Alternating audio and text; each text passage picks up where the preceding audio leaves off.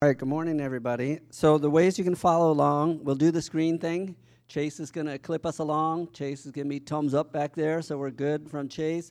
I also printed out the passage, and it's in Jamie Laughlin, or Ginny, if you can wave your hands. It's back in front of that. Jamie is holding it up, so if anybody wants it, you can just raise your hand. Maybe Jamie will pass it out. And then, obviously, bring in your Bible yourself. We may get another screen up here next week, but pretty much this is what we're looking at. And as a way to follow along, just want to encourage you to pick one of those, and obviously you can go on your phone as well, but however you're going to follow along. And as I've done, we're going through Luke. So I try to stay in Luke, particularly in the Gospels. There are parallel passages, and it's pretty tempting to hop around. I try just to stay in Luke. It's not that there's not other things of meaning, but keep it straight on.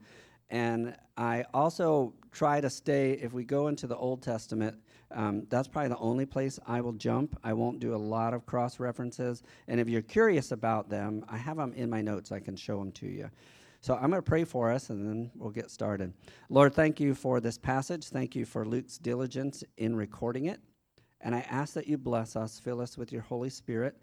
May you illuminate the words that they may touch our hearts and be deposited in our minds, that we may go forth and live in accordance with the good news of your kingdom. In Jesus' name, amen.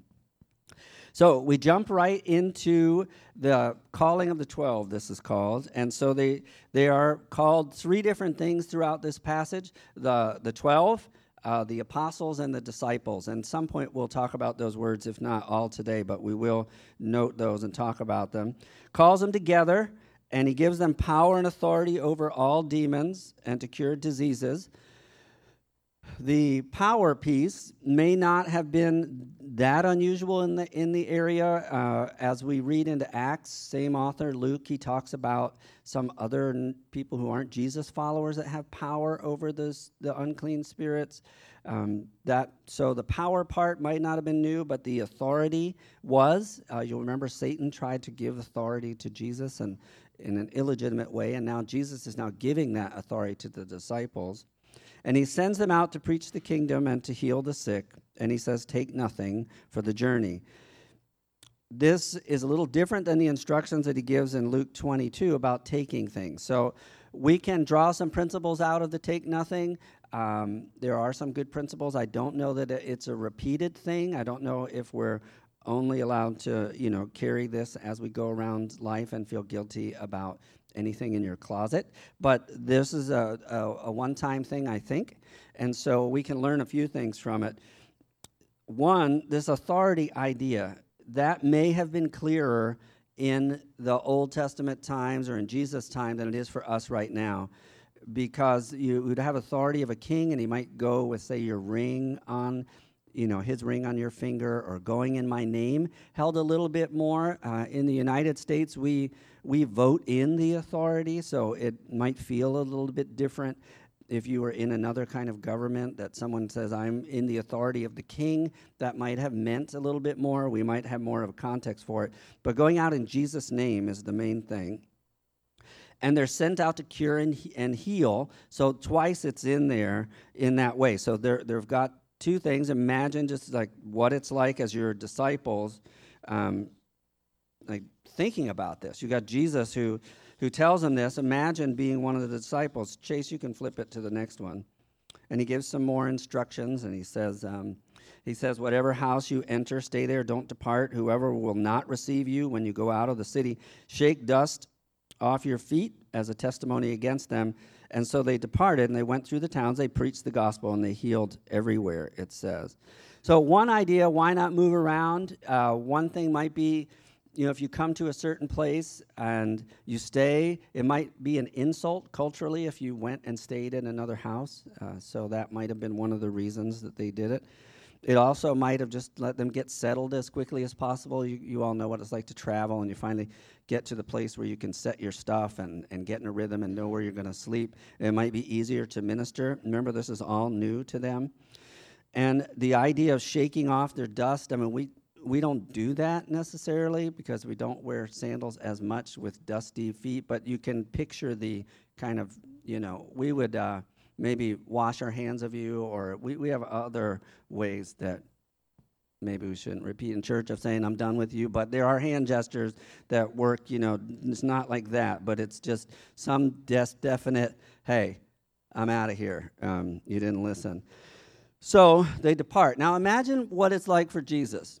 We have not seen the disciples. I'm not saying they didn't. The scripture Luke doesn't include any examples of them successfully doing any of these things. So we don't have examples of them preaching or healing at this time.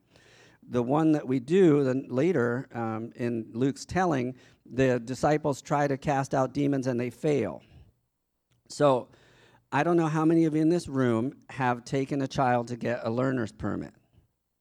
Now, imagine doing that and then coming out of the DMV and giving the keys to the car to the new kid with the learning permit and saying, see ya. Just think about that.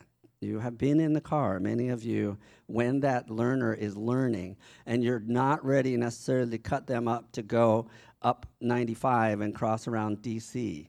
There is a certain time you let them go. Like my dad wanted me to learn stick shift, so he sent me with an address into Manhattan and to come back with something for our restaurant. And he said, by the time you get back, you will know how to drive stick shift. So there's a little bit of that. I've adopted a little different parenting style than that, but imagine the learner's permit. I mean, Jesus is sending them out. We know from later accounts they don't do so great with stuff, right? But this is even earlier. So imagine Jesus sending them out. Well, imagine what he might have been thinking. The disciples, imagine them heading out, looking back. Is he really sending us? Is this some kind of test? Is he really going to join us? Is he going to, walk across the water and meet us over there? What's going to happen here? No, it looks like he's sitting down, reading a book. I think it's us. We're going. So imagine what they talked about the first hour. How are we going to do this? We've only watched. I mean, if any of you have tried to cook something that your mother or father cooked and you stood around it a long time, it's a whole other thing when you're the one with the thing on the stove. So it's different. The disciples are suddenly in this. They may not have signed up for this. They may have signed up just to follow Jesus around, and this is a change for them. So imagine just what it would be like for them. So they are heading out. There's a couple words in here that will become words in Christianity. So as they come up, I'm going to note them. So one of them, when it talks about in verse 5, as a testimony, that's in the root word martyr. So we recognize that. But witness or testimony, the word martyr. And that became more famous as a definition of a person as years went on. So one of the more famous definitions of a martyr, and this is how you know this experiment from Jesus worked, because he leaves, maybe it's 33 AD. I love reading the early church writings, and there's one description of the martyrdom of Polycarp, his name is, and he's 86 years old. There were different times throughout the first couple hundred years where the Roman government turns against Christians. This is one of those times.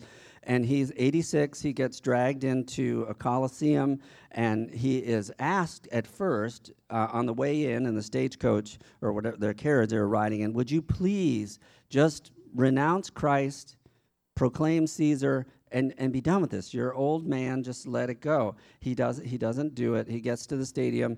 Then the guy there tries to talk him out of it. And Christians at that time, surprisingly, were called atheists because they didn't believe in the gods. So Christians were atheists.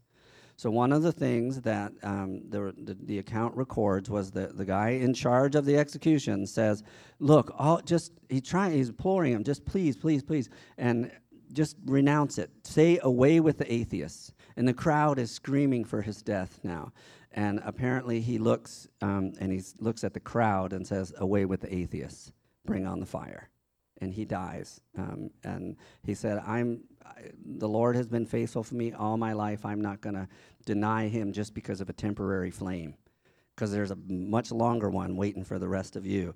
So he dies, and that's witness. So martyr, when you hear that, as those who were followers of Jesus, especially in the Greek-speaking world, they would have seen that word, and it would have meant a little bit more to them, testimony, than us. But martyr was tied with that it might cost you a whole bunch to maintain your testimony. So the message that they're there to teach They're preaching the gospel. That's something else that we're going to hear. There's a word preaching in there, or teaching. And the gospel, the kingdom of God, is something that we're going to talk about. So as the disciples head out, they obey him. They go. It says they go through the villages, and they're healing and they're preaching. It doesn't say they cast out demons. Yeah, I don't know if they did or didn't, but it doesn't say anything. So what I tried to think about was, had I been one of the disciples, and I think it's good for us too, sometimes when you look at history, you may forget that when you're in it, you don't think you're in history. You don't think you're living in antiquity. You're living what's right in front of you. We know what happens with the disciples. But, as you look back, what were the disciples thinking about? Imagine yourself in their shoes. What did they know? When Jesus said, preach the kingdom of God, what did they know? So for the sake of this exercise, and I would encourage you to do it as well, I just looked in Luke at the passages that Luke had written thus far to think all they could say was what Jesus told them. Now, we don't have everything that Jesus said to the disciples written for us, but what would you have done if Jesus had sent you out with that group and it was your turn to talk and you were supposed to preach the gospel? What would you have said? I could not imagine preaching the gospel now without talking about the atonement and the substitutionary death of Jesus and the cross and the resurrection, but that had not happened yet. And I think it's overly hopeful to think they would have understood those concepts and been able to explain it when it was their turn to teach the gospel at this moment. So, a couple things looking back. From the Simon, remember at Simon's house, I talked a couple weeks ago about the woman who came in and wiped Jesus' feet with her hair. We know that forgiveness is available. There is this, you are forgiven. No matter how bad your life has been, you can be forgiven.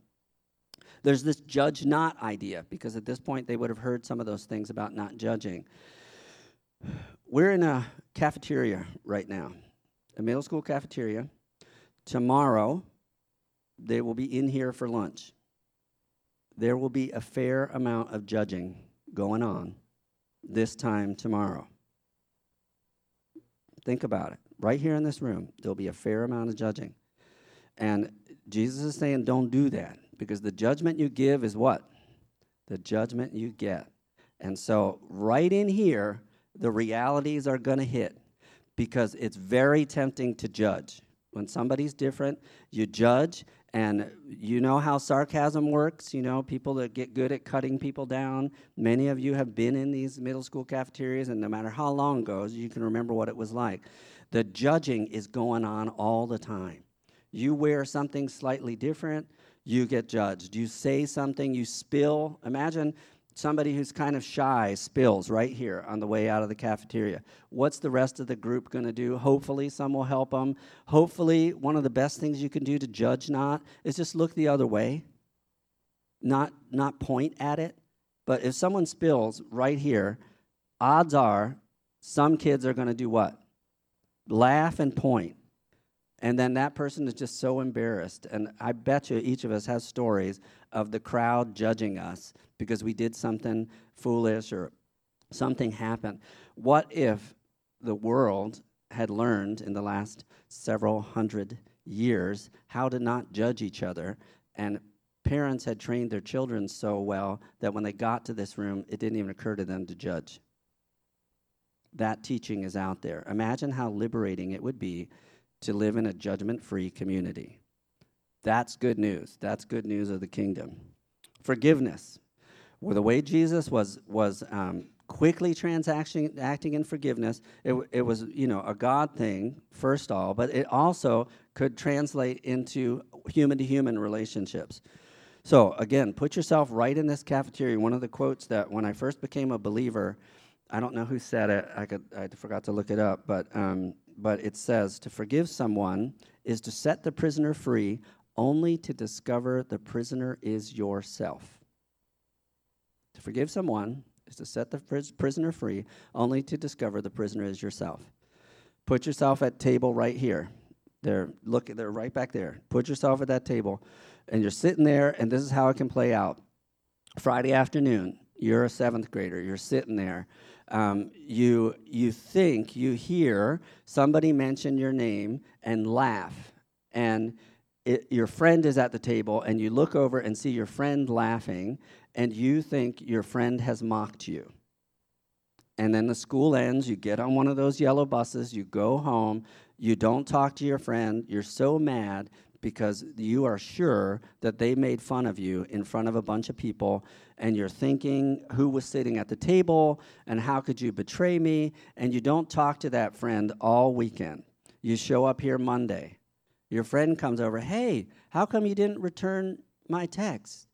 And you have been now from Friday to Monday morning building a case and remembering the other time you thought they laughed, and you have this anger built up, and you unload. And your friend's like, we weren't talking about you. We were talking about this guy in a TV show that has the same name. Well, you thought, as you were laying in bed on Saturday night, you're like, and laying in bed is when they're like, I'm gonna punch, you're verbally punching the person and replaying the thing. I don't know if you've ever laid in bed and there was an interaction where somebody offended you, and you're laying there and you finally sort of come to peace with it, and then you think of another nuance of it, and you're like, I can't sleep now. I mean, I'm so mad, right? And you're laying in your bed and verbally you're punching the person. What's the person doing right now? Are you punishing them? They're probably asleep, right? So forgiveness even has a benefit for yourself. Set the prisoner free. I mean, we get so bound up in holding accounts. And Jesus, remember, some of the things that were interesting is that Jesus, when this woman sinned, he says, your sins are forgiven. She must have caused damage in other people's lives. It'd be difficult to be a great sinner and not cause damage in what apparently she was doing to other marriages, right? But Jesus just says your sins are forgiven. The contract doesn't mean you don't need to go back and ask forgiveness of others. But primarily, when I sin against another person, I've offended God. And that's a little different. It's a different perspective. It'd be like Josh and Charles. Sorry, you can sit in front of them. Use an example. Let's say Charles, who would never do this, obviously, takes money from Josh. And I find out about it, and I say, Charles, you're forgiven. You're set free. Right? Well, Josh would be like, what about my money? It's like, no, it's set free. No, that would be a different way of thinking. But this is part of the kingdom. The kingdom is our sins against each other are primarily an offense against God. So that could have been something they talked about. Another one that would be interesting to me is Luke 6:40, where he says that every student who is fully trained will be like his master. It's in there if you want to look up Luke 6:40. I doubt they would have known much to do with it. I don't know if Christians today know much to do with it. But the hope is that there is a sense that if Jesus is our master, we can become like him, that we could grow and become the kind of person who is becoming like Jesus. And I just saw Eric Couch. Eric, are you in here? I'm not going to call you about anything. But he was there for that, and Kirsten was there for this. It was our first missions trip with the youth group. We were in West Virginia, and we were painting houses, and we were talking about how this was a discipline of serving other people. And we did this for a couple days, and we had one girl on the trip, quite outspoken, and you'll know who it is, Eric, but don't call out the name. She's like, why are you people so hooked on this becoming like Jesus thing? I don't get it. Okay, this is where we're starting here. But we are supposed to want to become like Jesus.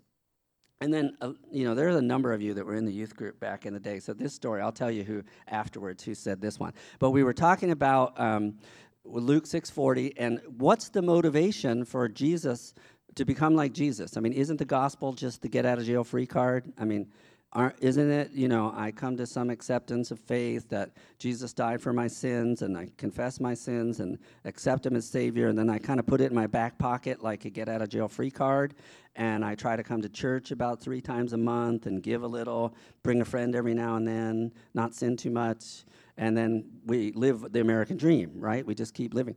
No, there's a motivation of becoming like Jesus. And so I was trying to get this across to you guys when you were younger. And there was a girl that was 16. She's like, I figured it out. I have figured it out. This is how you need to teach it. She said, look, you know how when you go to King's Dominion and there's the roller coasters and then they have this little Yogi Bear, and unless you're as tall as Yogi, you can't ride the ride? And she said, look, that is a certain measure of maturity in Jesus. And the ride is life. Like if you're not big enough in Jesus, instead of the roller coaster being fun, it's scary. You got to be big enough in Jesus to really live out what he's telling. So growing in Jesus, like it's part of enjoying this life. And he said, want to know something else? So he said, you know that big bar they put down on you? Those are the commandments of the Lord. They're supposed to keep you in place. But if you're too little and you turn the curve and start going down, those things start smacking you in the face. Because not only are you freaked out, but you're supposed to be anxious for nothing. And all those teachings, rather than holding you in place, are working against you. So part of the good news they could have shared, they probably wouldn't have used the Yogi Bear thing, but they could have said, hey, the good news is we get to become like Jesus. And we've been around him for the last several months. He's a pretty awesome guy. I would love to be like him. And then you get the house on the rock thing. You know, they could left out, I guarantee they were saying Jesus said and our rabbi said, all that kind of stuff. If you do what he says, your life, no matter what happens, is going to weather it. If you do what he says. So there are others. I just wanted to pick a few for us. Chase, you can flip it. So then the next one talks about Herod and shifts gears, and Herod hears about it, Herod the Tetrarch. So I thought this is why it's confusing with the Herods, because there's 6 of them. There are 6 Herods that I could figure out. And since they're part of the story, we're going to take a minute or two to learn the 6. I mean, if you watch Lord of the Rings, you got to know who kind of the antagonists are. The antagonists in the Gospels are some of the Herod people, and it's a little confusing. So Herod the Great, he's the first one. He's around for the birth story, and he dies about the time Jesus is born. So he's kind of out, but he is in there for the beginning and the ordering of the attack on Bethlehem.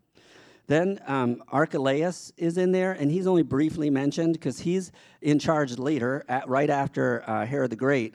But remember, Joseph is in Egypt, and he's going to come back to Judea, but he realizes Herod, Archelaus, is in charge there and decides to go to Nazareth. So he impacts the movement of the Herods, really impact where things happen. So they leave Bethlehem because of Herod the Great. They don't end up going to Judea. They go to Nazareth because of the next Herod. And remember how that was part of throwing people for a loop because he had a Galilean accent instead of a near Jerusalem accent. So it impacted. Next one is Herod Antipas.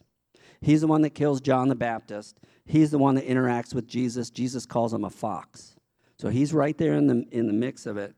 There's Herod Philip that we don't hear much about. He's north and east of Galilee, and he's not really that involved. Next 2 show up, though. Herod Agrippa, he's the one that kills James, the brother of John. And he's also the one that imprisons Peter. And then the Herod Agrippa, the second, is the one in Acts 26 that Paul interacts with. And he seems to be slightly open because he talks about Paul. He said, you might convince me to become a Jesus follower. So those are the Herods. Take time to know them because they'll show up again. And Herod says, John the Baptist I beheaded. So is it John the Baptist risen from the dead? It must have been unsettling for him a little bit. He's perplexed, it says. Is it one of the old prophets? And remember, Luke is really pulling this old prophet theme.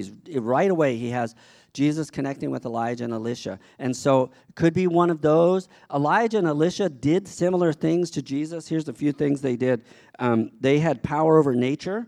They multiplied food, and they raised the dead.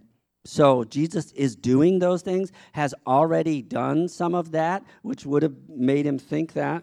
And then maybe he teaches like some other prophets. Isaiah talks about how he'll swallow up death forever, and the Lord will wipe away tears from all faces. So there's this kind of setting things right. And then Jeremiah 9:23 is one we'll read. Maybe I think I'll skip that one today, but it's a perfect one. Well, I'll just remind you of it. It says, it's the wise man boast of his wisdom, the mighty man boast of his might, or the rich man boast in his riches. I might have got them mixed up, but it's brains, body, bank. Like, don't let the wise man boast in his wisdom, the brains, body, the mighty man boast in his might, and the rich man boast in his riches. But if you're going to glory in something, glory in this, that I am the Lord God, exercising loving kindness, justice, and righteousness on the earth. Think about tomorrow. Will there be anybody in here bragging about their bodies? Probably, one form or another. Somebody's showing off what they just bought this weekend. Probably. Somebody's showing off. Remember I did the marijuana example in here, taking hits a couple weeks or months ago? That will happen a lot right here. Humans are still bragging over their relative allotments of brains, body, bank. And so Jeremiah taught, don't do that, but seek first righteousness. And Jesus, he teaches that there's a different kind of life out here. And so Herod may have, I don't know how familiar he was with the scriptures, but he might have drawn back and said, this guy acts like Elijah and Elisha. He teaches a little bit like Isaiah, maybe Jeremiah. Is that who we're facing right here? All right, so go ahead, Chase. You can flip that one over. So the apostles return in verse 10, and when they had returned, they told him everything they had done. We don't get to hear much about it, and we do get to hear more in the next chapter when the 72 comes, so I'll leave it for there when we get there. But we don't get to hear much. He takes them aside privately so that they can be in a deserted place. It's a good idea. We don't know how much success and failure. It says they healed everywhere, so at least some level of success happened to them, and that must have been awesome for them to say, I prayed and someone was healed.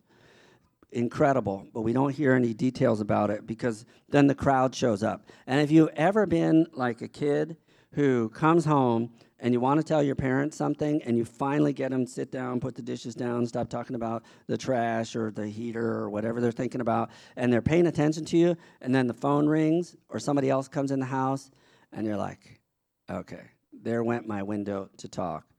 That's probably how the disciples felt. Like, okay, these people follow us like paparazzis. I mean, we're just like, we just did this big thing. Like, can we not talk about it? Can we not have a little privacy here? So that's not what's happening. And then Jesus takes the opportunity to teach the kingdom again. So when Jesus taught, there was a present reality and a future reality. So those are two things going. And as we go through kingdom teaching, we need to keep those in mind. There's a present reality of how you can act right now. You can be forgiven, and you can act certain ways. And there's a future reality. So for our church, we can hold those things in mind. It'll be easier for us because we're about to move. We won't always be here in the cafeteria. We'll hopefully be meeting over there. So when you say Grace at Mount Ellison or Grace Church or whatever name we kind of nuance we settle on, we will have a sense of a building over there. So we've been meeting with architects, and I can tell you that the plan is more timber framed, more light, rock, bigger, open thing. So I can tell you some of the positive things, lots of outdoor space we're going for. I can tell you some of the negative things, just like the wipe away tears. If you enjoy fluorescent lights, get as much of it as you can now. Because, for me, they're mood wreckers and migraine makers. And so I am hoping there is not a single fluorescent light in anything we build from here on out. So when you get to Grace Church and you say, tell me about Grace Church, if you can think of nothing other than they do not use fluorescent lights, that is fine. That can be our distinguisher. I can live with that. So there are aspects of who we are that will and will not be in the new building, but we are not there yet. There are current aspects of who we're becoming that are very present. So when you think of the kingdom, we can think of, what kind of people, what is Grace like? We got this, and with moving, we've had a lot of families and over the last couple of years that used to go to the church that now don't. So we will hear from them often as they go. And one of the nicest ones was a couple that's not going to come all the way over from Forest. But for a year they were here, and they were coming out of a ministry leadership, and they were tired, and they came to Grace, and they said, it was so restful to be in the presence of you people. She said one time, it was all we could do. They had, I think, 4 kids and a newborn, and, we'd show up 20 minutes late. So one time, we forgot to put shoes on our kid, and we came in, and no one said a word. Nobody said anything. And how welcoming our group was, so could that be a present reality of who we are, that we're welcoming, that we're not judging? There are present aspects of who we are that are representations of the kingdom. And again, there's the future side. So as we move forward, be thinking in those concepts. What does it mean for us to do what Jesus called the disciples to do? How do we go out? Do we travel? I mean, I can think of 2 families in this church who in recent years have left and traveled and worked, either traveled to campgrounds for numbers of years. So we can do that. We could all decide, you know what Grace does? Everybody sells their homes. We buy campers. We're obeying the Lord, because you cannot be a disciple of the Lord if you don't travel from town to town, because that's what the scripture says. And we are the only ones who truly obey. So that we are all selling our homes, buying campers, and going all over the U.S. We could do that. All you closet people that have been watching tiny homes, all you people that watch tiny home shows up till COVID, and then you sat in your house for a long time and decided, maybe not with my children 24/7. But we could do that. We could do that. But if we're not traveling village to village, and some neat stuff happens when you do travel, to those of you who do the campground thing, it's a great chance to meet a lot of people. We probably won't do that, most of us. What does it mean for you to go out in Jesus' name and be a disciple, be a sent one, especially as you hit the fall? That's when you can start to change some of your patterns, because most of us won't change our location. We could change our patterns so that we're interacting with some more people. But what does it mean for us to go out? What does it mean for you to preach the gospel of the kingdom? And what does it mean for us now? You know, Jesus, ministry was probably 3 years. Grace has been in ministry for 3 decades plus, so it's going to be a little different.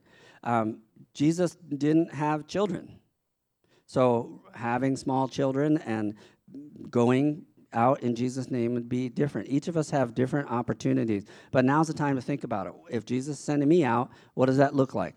How would I share the gospel? What would that look like, teaching the kingdom? How do we collectively, as a group, do that? How are we growing as a group? So one of the things that we're getting better out is outdoor events. We're just getting quicker and quicker at setting up the tents, have an event.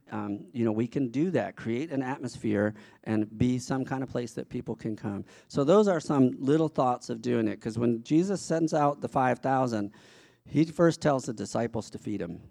And then when they take an effort, they offer something, Jesus multiplies it. And I want to be part of offering something and seeing Jesus multiply it, because we want to give God the glory. We want to eulogize him, as the word says, and bless him. So, Kirsten, do you want to come up and pray, and then I'll tell you what happens next.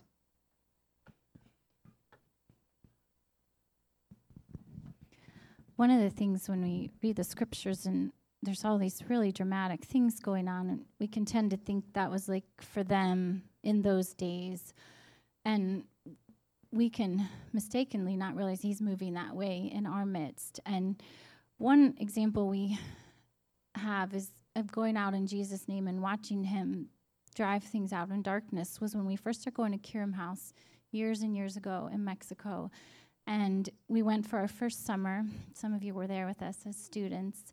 And you could feel the darkness in the neighborhood. I don't know if you've ever been in a place. It's invisible, but it's very real. It felt almost like the weather, like it feels outside right now, damp. It felt like that, but dark. And I remember saying, please don't anyone tell me what it is. I don't want to know what's going on, because we were there with our 3 small children. But I do know we're going to lift up Jesus' name. And so we worshiped. And we worshiped some more, and we prayed. And we prayed some more. And I prayed like a scared little kid, because I have a pretty good flight instinct. Brian teases me about it. Like, if there's danger, I'm like, I'm out of here. And so I was like, that's not going to work if we're going to run a ministry in this neighborhood. I can't flee. So I hid. I hid in the Lord's name. And his name is powerful. So our first summer, we're there, right? This is how dark it felt. Emma was 4. Every night, Deb was there. When it got dark, Emma began to scream. She's 4. It's dark. She started screaming. Every night, you probably remember, right? Every night that first summer, Levi woke up. He was 1.5. I'm not exaggerating. He woke up almost every hour to every hour and a half all night long, every night, all summer long. The kids felt it. They didn't even know what they were feeling. It was that palpable. The reason I'm sharing this is not to congratulate ourselves on surviving it, but to actually proclaim Jesus' name is powerful. That's what Kiram House felt like. Any of you who have come in recent years, most people's description of Kiram House and being in Nogales is like one of peace, like it's a thin place, a place where they experience the presence of God. Well, what happened is Jesus drove out the darkness, and everyone who was involved in the darkness in that neighborhood either turned to faith in Christ, moved, or died. It was incredible. We were not experts at it. We just lifted his name up. His name is that powerful. His name is that powerful in this building. As we lift up his name, he is moving things. He is shifting things, and it's more than these green chairs and our little walls. There's a spiritual aroma that we are leaving in this place and that you are taking with you everywhere you go. Where you begin in your school year and you are in a hard place in that classroom with your kids or in a hard place at work where it feels like things are just tough, you have Jesus' name. We now can just say, hiding in the Lord, bringing his glory into places shifts things. So I just want to pray for all of you and maybe put your hand on one another. You know the hard places you're going into. We want to just be glory bringers, aroma bringers of Christ, and not be afraid of darkness or just frustrated where you think, well, there's no way this is going to change. This is the way it's always been. I don't know. Everybody who was involved in the darkness became a believer, moved, died. Ask the Lord to bring in his light and bring it in through you. It might not be that dramatic. It might be more dramatic. So I'm just going to pray for us, just trying to bring this down to the place where we all are at in our places of work and in our homes. So, Lord, we lift up your name. We hide ourselves in you, and we trust you, and we know that your name has great authority, and though we are small, you are mighty. And so, God, I ask your blessing over every single person in this room and the places they're going in your name. Would you bring light, powerful, life-changing light through them in their workplaces, in their classrooms, at the park with other moms, kids, in the hospitals, in their neighborhoods when they're walking and just greeting neighbors and friends. Would you bring your light even more fully into this building, Lord God? We thank you for the privilege of being sent out in your name, and we lift up your name and praise it. Amen.